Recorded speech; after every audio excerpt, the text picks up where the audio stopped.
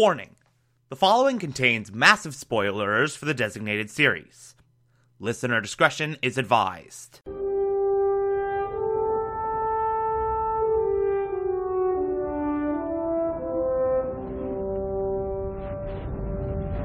You're listening to the Television Archive, the show where we, the television-loving hordes of the internet, take a deep dive into what used to be in our beloved medium. My name is Thomas Michael Clark, and this is Cosmos, Cosmos A Space-Time Odyssey, and Cosmos Possible Worlds.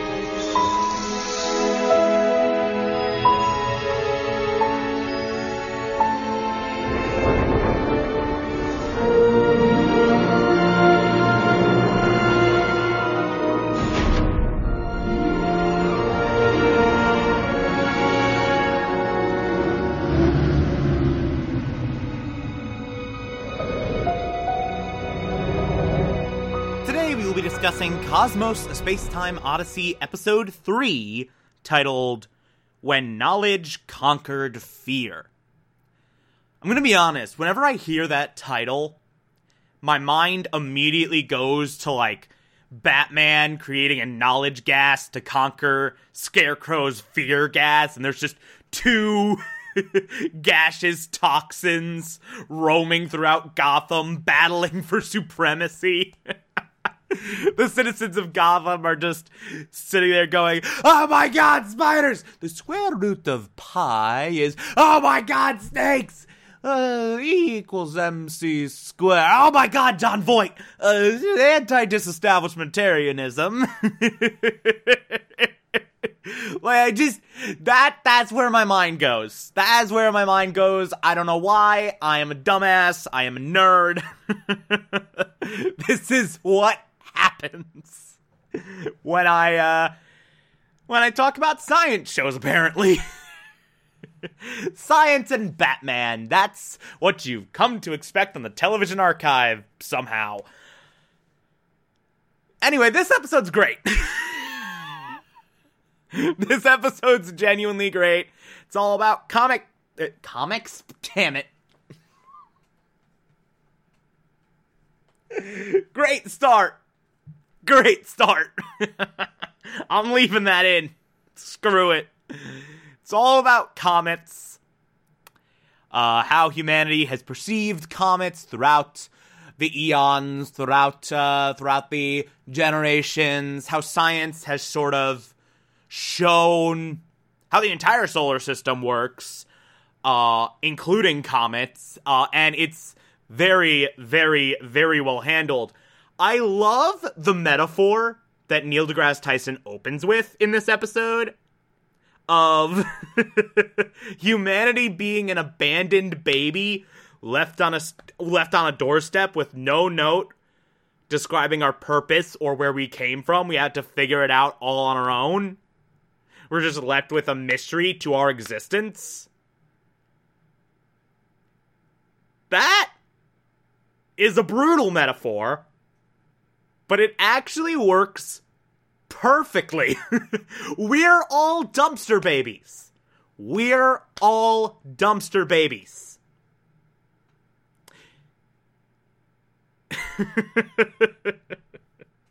Jesus Christ. But from there, we talk about how early humans looked up to the stars and used them as a calendar of when to do certain things, when they had to move, when they had to hunt, when certain big deals for them were happening. They used it as a calendar. It was a constant for them. And so when a comet would show up, they'd start freaking the hell out and start to see it as like an omen of doom. And like constantly, there's a lot of history that's filled with people using comets to prophesize certain terrible things that were about to happen. And Neil deGrasse Tyson jumps from that directly to, here's what comets actually are, here's how they work, here's where they come from. He goes into the Oort cloud and all that, and talks about, like, their masses of ice and rock, and how they sort of move throughout the solar system, sort of get tugged by gravitational forces of the planets, of the sun mostly, and how we sort of see them from Earth. Like, we sort of see them as, like, the rapidly evaporating ice rocks with the tail and all of that. And he does this deep dive into everything we know about comets. And then we get into the meat of this episode. What most of the episode focuses on, which is the collaboration between Halley and Newton. And how that collaboration and everything that collaboration brought forth completely changed science and completely changed our perceptions of the cosmos. And Neil deGrasse Tyson tells this story so goddamn perfectly.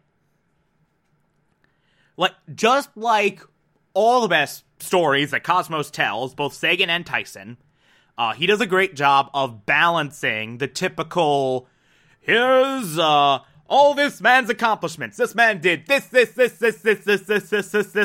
and this. And a general storytelling feel. Generally, like, making it compelling, making the story relatable, making the story engaging for a television audience.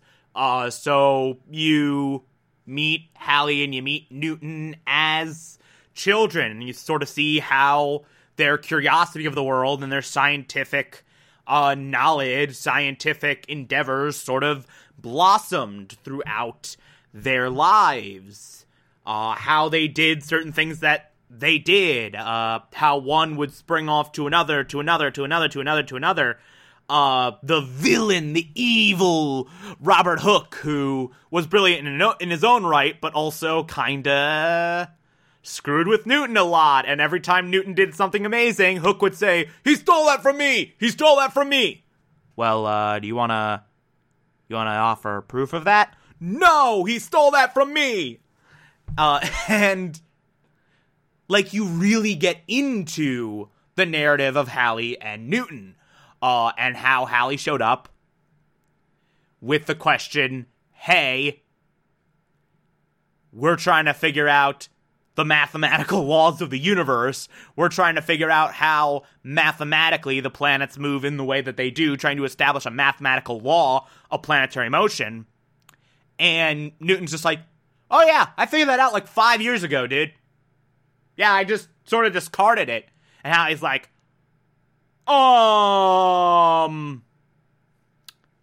we need do book now? And then Newton wrote up all his stuff. Halley fought to get it in print. You see the struggles of all that.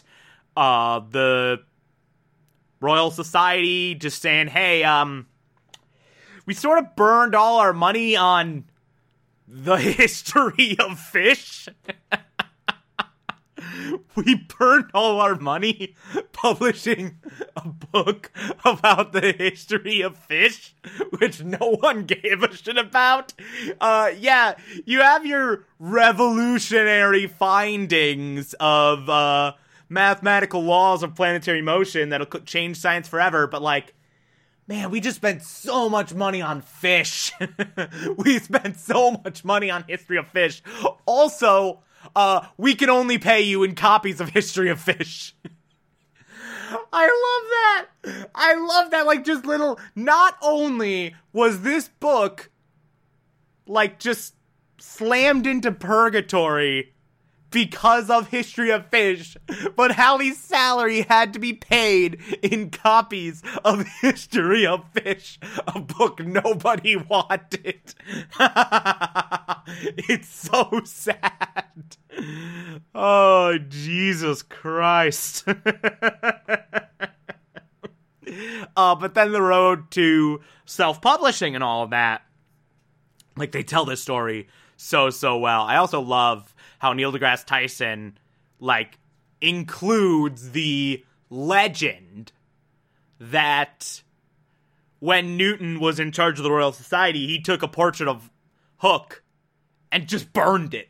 It's like, just, no one will remember you now. But yeah, it was a great story that Tyson told very, very well in a very compelling way, balanced out with just like, hey, here's all the things that both Hallie and Newton accomplished in their lifetimes, and it's a long list. It is a very, very, very, very, very long list, which then leads into Hallie applying these mathematical laws that Newton formed and that he published into comets and trying to figure out how comets move. And, like, this meticulous research he did into all the known sightings of comets, figuring out that 3 comet sightings were one and the same, and that being Halley's Comet, and then predicting with such accuracy, okay, this comet, it's coming back 50 years from now at this exact time, in this exact trajectory. This is gonna happen. Get ready. And sure enough, that prediction came 100% true. It came at that exact time, in that exact trajectory, and now we observe Halley's Comet every 76 years. The next time it's coming, by the way, as Neil deGrasse Tyson says, is 2061, I believe? Yeah, that sounds right. 2061, I will be 64, I believe. Math hard? Yeah, 64. Oh, God. What will I be like at 64? Probably dead. I don't think I'm going to be able to see Halley's Comet in my lifetime. I'll probably be dead by then. I'll probably, like, just have a heart attack and just keel over. I'm still thinking, like, heart attack by 40. Just, bleh. But, God, this is a dark episode. This is a dark episode today. I don't know why. I'm going into the dark humor of just knowledge gas, dumpster babies, and me being dead by 64. That's my humor today. That's what I'm doing. That's where I am. That's where my head's at. Happy President's Day, everybody.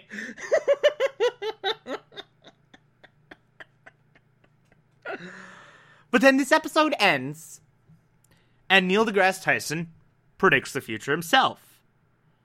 Apparently, calculations have been done, observations have been made, and we know that in a few billion years, the Milky Way galaxy and the Andromeda galaxy will merge. Now, no stars will collide, life in both galaxies will be safe, but, like,